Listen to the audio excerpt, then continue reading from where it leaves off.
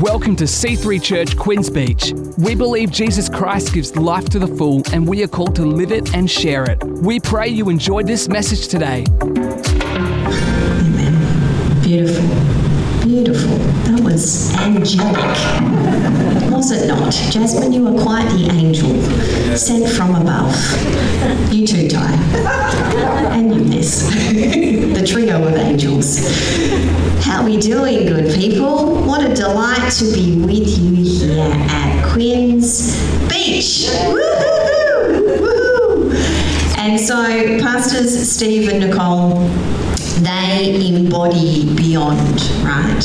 You are here as a result of the courage, the bravery, and the faith of this incredible couple. And so this church exists because of the Go Beyond Heartbeat, because of the legacy and the history and the mandate and the stamp of that, which has spanned literally over 4 decades. And Pastor Steve and Nicole have stepped out in faith in that. So you guys smell like beyond. Even if you don't think you do. You smell like beyond. You taste like beyond. You are a result of this beyond heartbeat. And so I just want to, again, thank and honour this incredible couple. Can I tell you that church planting is the hardest gig. It's the hardest deal. Pioneering spiritual soil is not for the faint-hearted, the faint-spirited. And so this couple, their great testament, their longevity in this space, their courage in this space, their faith in this space is to be honoured. So can we thank them this morning, this afternoon, wherever we are today. Beautiful. And you too, people that are here as well, who have been here. I know many of you since the beginning of QB and have then joined the ranks along the way. You are part of something special. You are part of a great history and a great legacy. So thank you as well for continuing to show up. And so, let me tell you a little story. So a few weeks ago, BC, before COVID, that was in our family, so we refer to it as before COVID. We were in beautifully brisk Tasmania for our C3 National Conference, along with Pastor Nicole, and it was the first time we'd been on a plane for about 2.5 years, so we weren't very match fit. Forgot how to fly, forgot what that looked like, forgot what packing was, forgot how to go to an airport. The whole thing felt a bit bizarre. And we landed in Tasmania for our national conference. And we stayed at this comfortable and delightful, but let us say quite quaint accommodation. And so on the second morning, I am up very early because we had 6:30 a.m. prayer meetings. And so it was around 5:40 a.m. It is dark, it is cold, it is very brisk because we are in Tasmania. And I am in the bathroom about to get ready. And at the corner of my eye, I glance up near the shower, which I haven't made my way into yet. I see a huntsman the size of my hand. Now, for those of you that aren't familiar with Emma Schroeder's hands, they are bizarre. I have the longest fingers known to man, and I can do an ET finger that actually looks like an ET finger. And so this huntsman is this large, up here in the cornice of the bathroom. Now, a number of thoughts roll through your head when you're scared, nervous. My first thought, bizarrely, was, how did you get there? Because I'm thinking, I can't see an open window, there's no aircon vents, there's no holes in the wall. So does that mean that this huntsman has been living with us for the better part of 3 days? Does that mean that the huntsman has maybe been in our bedroom while we've slept? Does that mean maybe the huntsman has crawled across my bed in the middle of the night? Does that mean the huntsman has made its way maybe through my suitcase just to entertain itself? I'm thinking all of these things as I see this enormous huntsman out of the corner of my eye.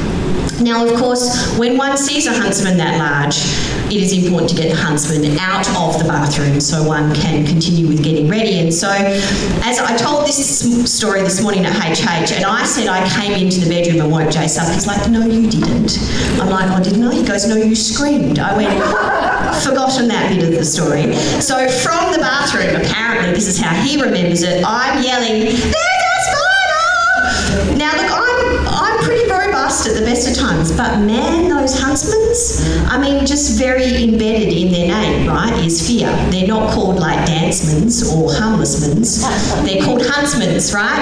And so apparently I yelled, Jace came in. Now the next 5 minutes was quite hilarious because when you're staying in an apartment, you don't have the usual insect killing apparatus on hand. So I don't know what Jace got, but he comes back into the bathroom with a couple of items to scoop this huntsman into something to then get it out of the bathroom. And as you would know, they're jumpy little critters and they can manoeuvre quite quickly, and I was having no bar of it not being in the house, so it was important that Jace got it into something to get it out of the home. Now, what did this mean for the next 48 hours as we stayed in this quaint accommodation? Well, of course, it meant every single time I went into that bathroom, without fail, I could still see this big, fat, hairy huntsman. And I had to kind of manoeuvre myself around, and I had to keep telling myself, you're okay, and I had to be careful what I was thinking as I was standing there getting ready, and I had to look out of the corner of my eye because my seeing totally impacted my doing. Now, I was quite pleased to leave there a couple of nights later, return to our Western Australia side of this great Southland to my own huntsman-free bathroom. But the point of the story is this, friends. What we see impacts our living. And that seeing may be real or imagined, may be accurate or inaccurate. It may be aligned with fear or concern or discomfort, or it may actually be aligned with positive things. It may be something that we understand or something we don't. But the point is, we can't be blasé, indifferent or unaware of what we are seeing. So I would ask you, in this whole Go Beyond season, as we land tonight, for you to consider how is your seeing. Now, what I mean by that is what consumes your focus. What dominates the landscape in your mind? What is repeated in your imagination? What is taking up most room in the photo album of your thinking? Is there a big old no longer there huntsman lurking in the bathroom of your mind? Is there a memory, an idea, a value, or a series of these that you actually keep fixating on that are impacting your living and maybe not doing you any favours? Most importantly though, how visible is Jesus in your seeing? Jesus, how much of the focus is he in your purpose, your imagination, your contemplation? And so Paul knows the importance of seeing in terms of this whole focus, in centralising this whole focus of seeing. And it's in our central locating scripture here from Hebrews 12, which is in our booklets, and I'm going to read it here. Now I want you to notice where this seeing description lands. We're reading here 3 verses, verses 1 to 3. The analogy here is a marathon race running, that this is actually the discipline, the discipleship work of running our race. And Paul begins by saying we need to throw off a series of things. He then places Jesus in the centre of what we're doing, and then the back end of that encourages us to consider how to keep running our race. And so I don't think this fixing on Jesus is in an accidental place, because it's so important that Jesus is the hinge point of our focus, the hinge point of our purpose. Paul knows that if we don't focus our eyes on Jesus as we're running this marathon race, all we'll continue to see is clutter and annoyance and effort and imposition. All we'll feel is a sense of striving. All we'll feel is a lot of hard work in our race running if Jesus isn't the central component. Hebrews 12, 1 to 3. Therefore, since we are surrounded by such a great cloud of witnesses, let us throw off everything that hinders and the sins that so easily entangles, and let us run with perseverance the race marked out for us. Doing what? Fixing our eyes on Jesus, the pioneer and perfecter of faith. For the joy set before him, he endured the cross, scorning its shame, and sat down at the right hand of the throne of God. Consider him who endured such opposition from sinners, so that you will not grow weary and lose heart. So what of this seeing? If it's important for us to recognise what we're seeing, if seeing again forms the backbone of this beyond season, what of it? Well, let's untangle it a little bit more theologically and poetically here. And if you've been following along with the devotions this week, you would have seen this continual thread either in your booklet or through QB's social media of the daily devotions, this whole essence of seeing again. So first point I want to bring out in relation to if we are seeing and if there is an importance to us seeing and seeing again Jesus, what does that do? Well, friends, to see is to let the light in. And you see, this weekend just gone for me was a bit of a rough one, and like many of us, I am wielding and wrestling my way through a number of complex and emotionally taxing scenarios. And I'm actually also trying to better identify emotions in my body. And so I recognised on Monday morning just gone that I needed to clear the decks. I could sense a fog within me. I could sense a lack of clarity in my seeing. And so as I regularly do, I find delight in walking by the cool, crisp air of the morning by the lake near my house. And I walked in silence and solitude, two of my favourite things. And there was no grand gestures. It was just me and my humanity. And about 20 minutes into my walk, Holy Spirit whispers on my heart, "What are you preaching about again, Em?" Seeing? "Have you invited me to enlighten your heart today?" says Holy Spirit, "to clear that fog?" No. "Well, given you're preaching on it, wouldn't now be a good time?" Yes. I often revert to my 4-year-old self when Holy Spirit and I are having a conversation. And so in a tiny little voice, no eloquent, sophisticated prayers, I simply said, "Jesus, let me see you again." And there, as I looked on my walk, was this image, which Em's going to bring up. It's not as fancy as Tom's photography, but it's just on my little iPhone. And friends, the ache in my heart didn't shift. Nothing in my circumstances changed. And I would say in some ways, not even necessarily the fog in my mind changed, but what I did was I caught sight of the light. And it flooded my heart again for that upteenth time on this ordinary Monday just a few days ago. And so friends, to see again isn't just a beyond season thing, nor is it just something we do when stuff is hard, nor is it just a passing thought that we do occasionally. To see again is our call as people of faith again and again and again and again. Being those who see again is what sets us apart. It lights us up from within and permeates out. Hear how Jesus describes it in Luke 11. He says, "Your eye is the lamp of your body. When your eyes are healthy, your whole body also is full of light.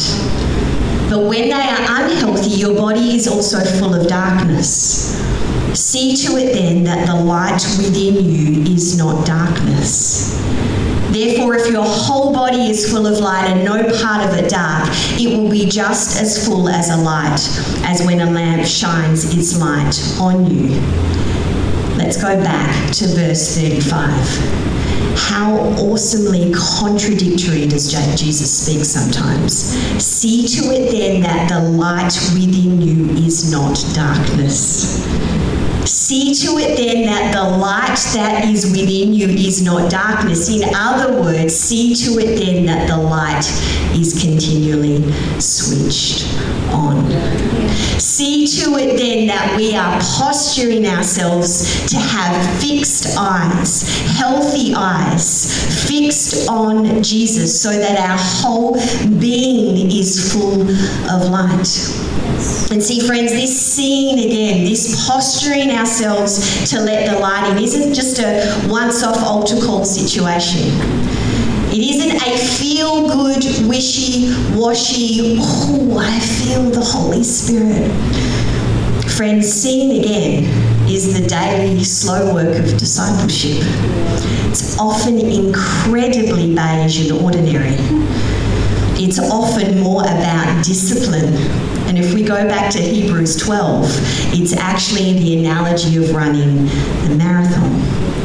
And so this requires us posturing, us asking Holy Spirit again and again and again that the light within us is not dark. The light is there, friends. The light has been deposited, but we have to lean in and move against our humanity constantly to ask that that light is switched on. Ephesians 1:17 to 18. Paul would say to the church at Ephesus, he says, I keep asking. Why does he keep asking? Because it needs to continually happen, because this isn't a once-off situation. Paul is saying, I keep asking that the God of our Lord Jesus Christ, the glorious Father, may give you the spirit of wisdom and revelation so you may know him better. I pray the eyes of your heart might be enlightened, in order that you may know the hope to which he has called you, the riches of his glorious inheritance in his holy people. I love how the Amplified says it, those same verses. Paul says, I always pray that. Didn't just pray it once.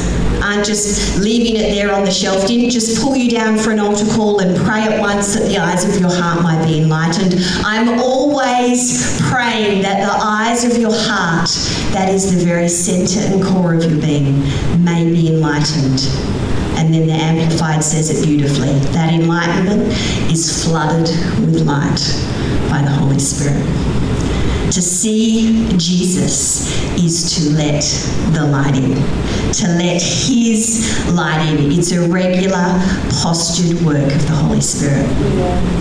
And so this ordinary Monday that I've just referred to, Holy Spirit was gracious enough to flood my heart, anchor my posture, and I could see that light again. But friends, that whole purpose on Monday wasn't just so that Em could then have a good moment that was all just for her. It was so important that I had that revelation, that I had that conviction myself on Monday just gone, because I was coming home to preach prep. And so I needed to have that sense of that not being just about me, so that I could return home and I could write this word to bless you, to love you, which brings me to my second point, and that is to see, and to see again and again and again is to love. To see is to love. And embedded in the Go Beyond liturgy, which Pastor Nicole read so beautifully at the start of the service, are 4 of my favourite Jesus interactions. His interaction with the despised tax collector Zacchaeus up a tree. His interaction with the exhausted woman who's bled for 12 years. With the woman who's publicly shamed and then dragged before Jesus in the dirt. And with the marginalised, thirsty woman at the well. And in each of those interactions, Jesus sees. But friends, he doesn't just see them. He is present with them. He sees them as human to human, just as we've heard Darren share in that profoundly powerful testimony there, is that there was a seeing of the human, the seeing of the person. And that seeing then compelled Jesus to love, to share love, to be love, to communicate love, to embody love. And Anthony DeMello, who's a Jesuit priest and psychotherapist, I quite like fancy quotes, he says this: love springs from awareness. It is only inasmuch as you see someone as he or she really is here and now, and not as they are in your memory or your desire or in your imagination or in projection, that you can truly love them. Therefore, the first act of love is to see this person as they truly are. And this involves, friends, back to the marathon analogy, the enormous discipline of dropping your desires, your memories, your projections, your selective way of looking, a discipline so great that most people would rather plunge headlong into good actions and service than submit to the burning fire of this. The first ingredient of love is to really see the other. And you see, so seeing here isn't an eye, intellectual, opinion concept. Seeing like Jesus moves our heart. And so when Jesus has those interactions, and obviously there's a great number told through the pages of the New Testament, but when Jesus sees those people, sees the other, his heart is then compelled, and what he does is communicates love. A love that we see embodied in 1 Corinthians 13, which in itself is the most exhaustively powerful, profound list of attributes. Jesus here is patient, kind, not envious. He's not boastful, he's not proud, he doesn't dishonour others, he's not self-seeking, he's not easily angered. He keeps no record of wrongs. He does not delight in evil, but he rejoices with the truth. He protects, trusts, hopes, perseveres. He never fails. That is our Jesus. And you see, friends, so when we are fastening our eyes on him, we become like him. We are defined and moved with an intentional, radical love. That is the work of the Holy Spirit. But you see, friends, this sort of work is deep, deep down. This isn't a one-hit wonder or an occasional, instantaneous passing thought. To see like Jesus and to love like Jesus is a deep, profound work. And that's what we're doing as disciples. That's what we're leaning into. That's why we're going beyond again and again. Tish Warren, author of The Gloriously Ordinary, she would say it's far easier to declare a view, recite a creed, or give time to a worthy cause than it is to rid ourselves of resentment, pride, or antipathy. Our interior depths, not just our beliefs and actions, must be healed and changed by Jesus. And so, friends, this work, this discipleship work, this marathon running work, it doesn't come naturally to us as humans. It doesn't come simply, and it doesn't come instantly.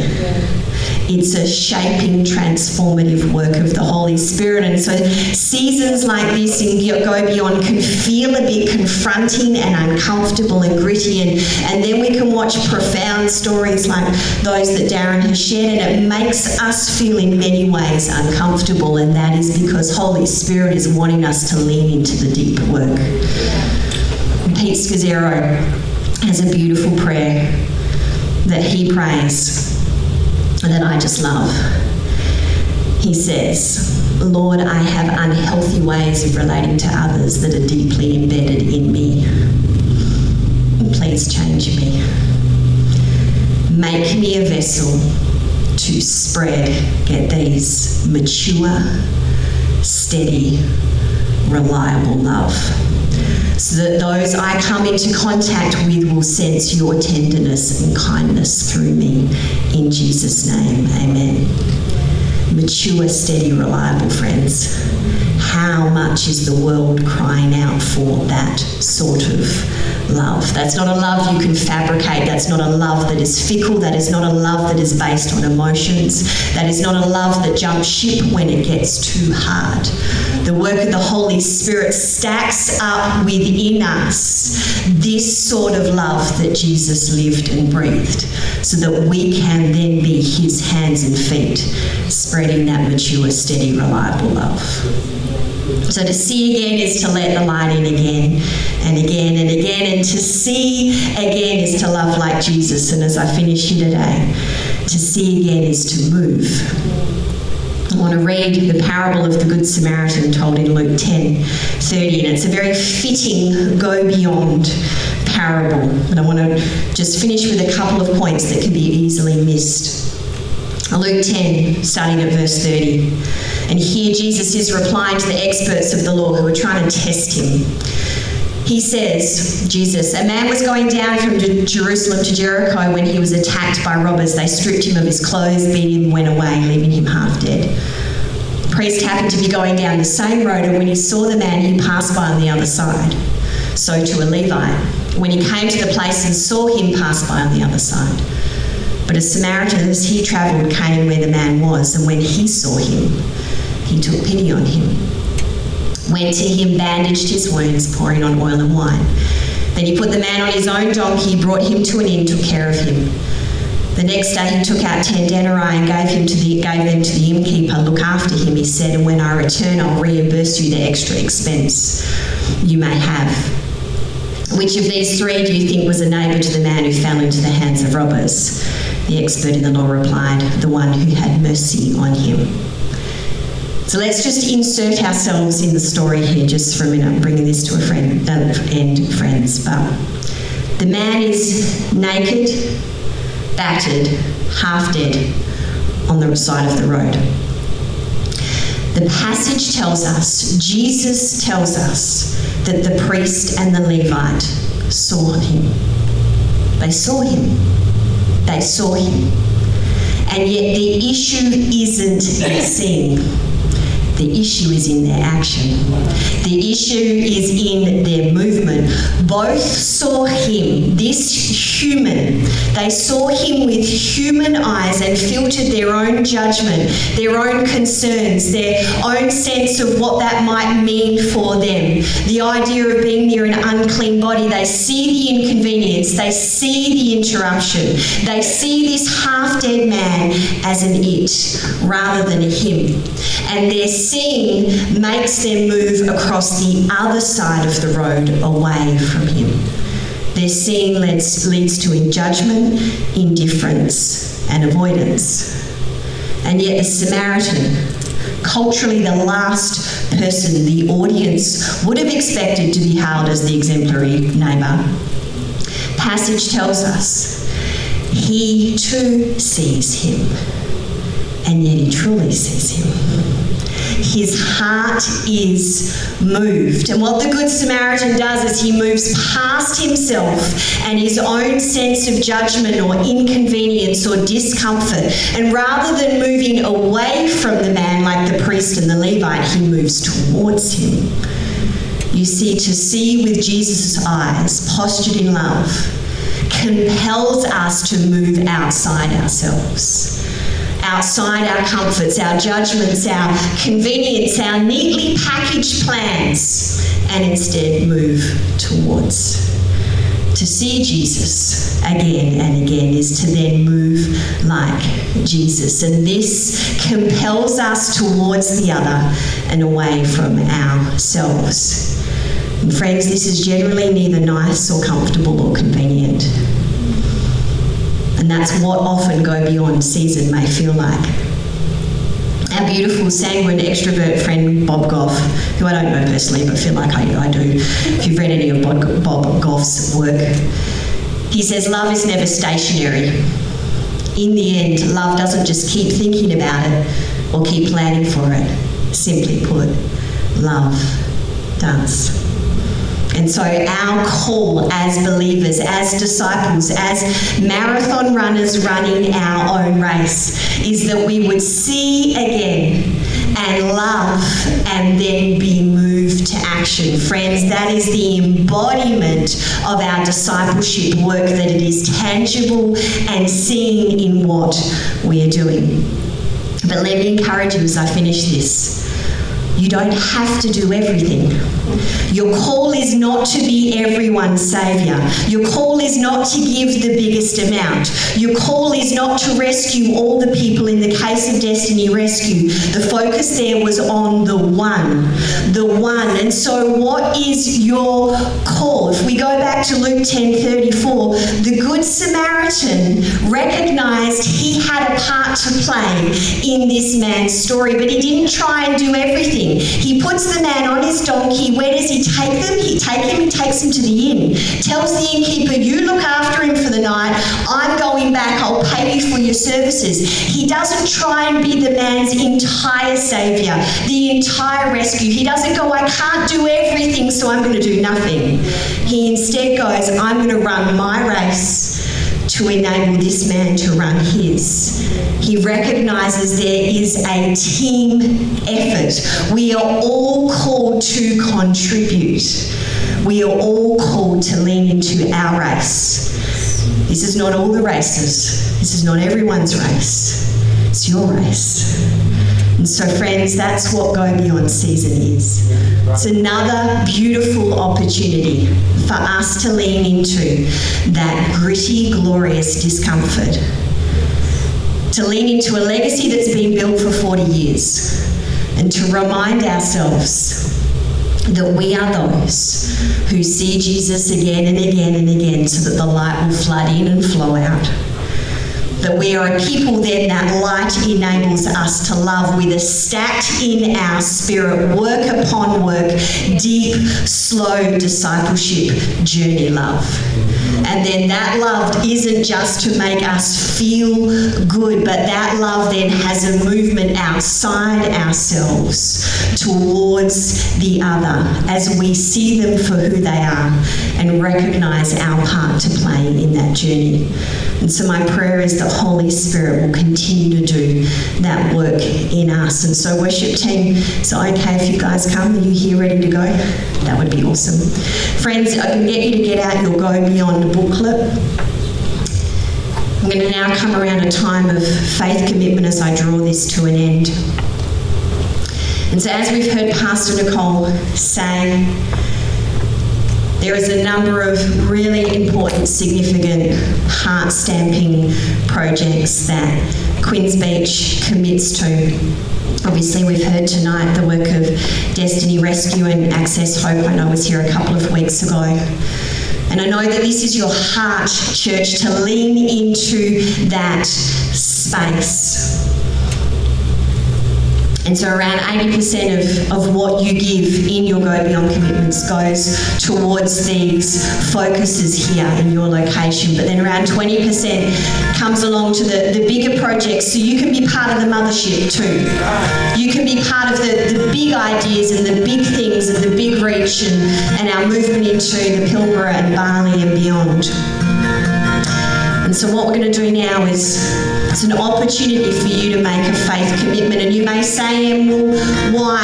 Why do I need to make a faith commitment? Can I tell you, friends, that Jesus was really into patterns. He told us how to pray, told us how to remember him with communion. Jesus quite likes patterns because he recognises that if we're left to our own desires and our own thoughts, we'll often not have the priority to prioritise the right things. And so a faith commitment is a financial commitment. It's a way of you prioritising in your heart and your schedule and your treasure where your heart is. It moves it from just being a kind of a good idea and that would be great. It actually moves it into an intentional space. And so if you have any questions around that and the way that it works, there's a frequently asked question page on the Go Beyond website. So yes, your details are privacy protected. You won't be asked at any time. But obviously having your details is important so we don't have 11-year-olds committing $500,000 to things. We need to be able to budget and allocate accordingly, right? And so it's my prayer that you will lean into this space, that now is our opportunity to see again, to go again, to let the light in so the light comes out, to love but to move in tangible, practical ways. So as this music plays, I'm going to give you the opportunity right now. Just ask, Holy Spirit, if you've given before but you feel maybe a prompting to go again, if you haven't been here the past couple of weeks and this is your first time, then you've got that opportunity. I just want to linger here for like 30 seconds. Pastor Nicole is going to let you know in a moment how love to collect those up. But if you just want to sit as this worship plays, discuss with your spouse if they're there. It's always a great thing. Start to fill out that card. Let's go again, friends. Let's go again. Thanks so much for joining us today on this podcast. We encourage you to let this word further help you live and share the life to the full that Jesus gives. If you want to check out more of our upcoming events, service times, locations, or to give online, head to c3hh.com.au/give.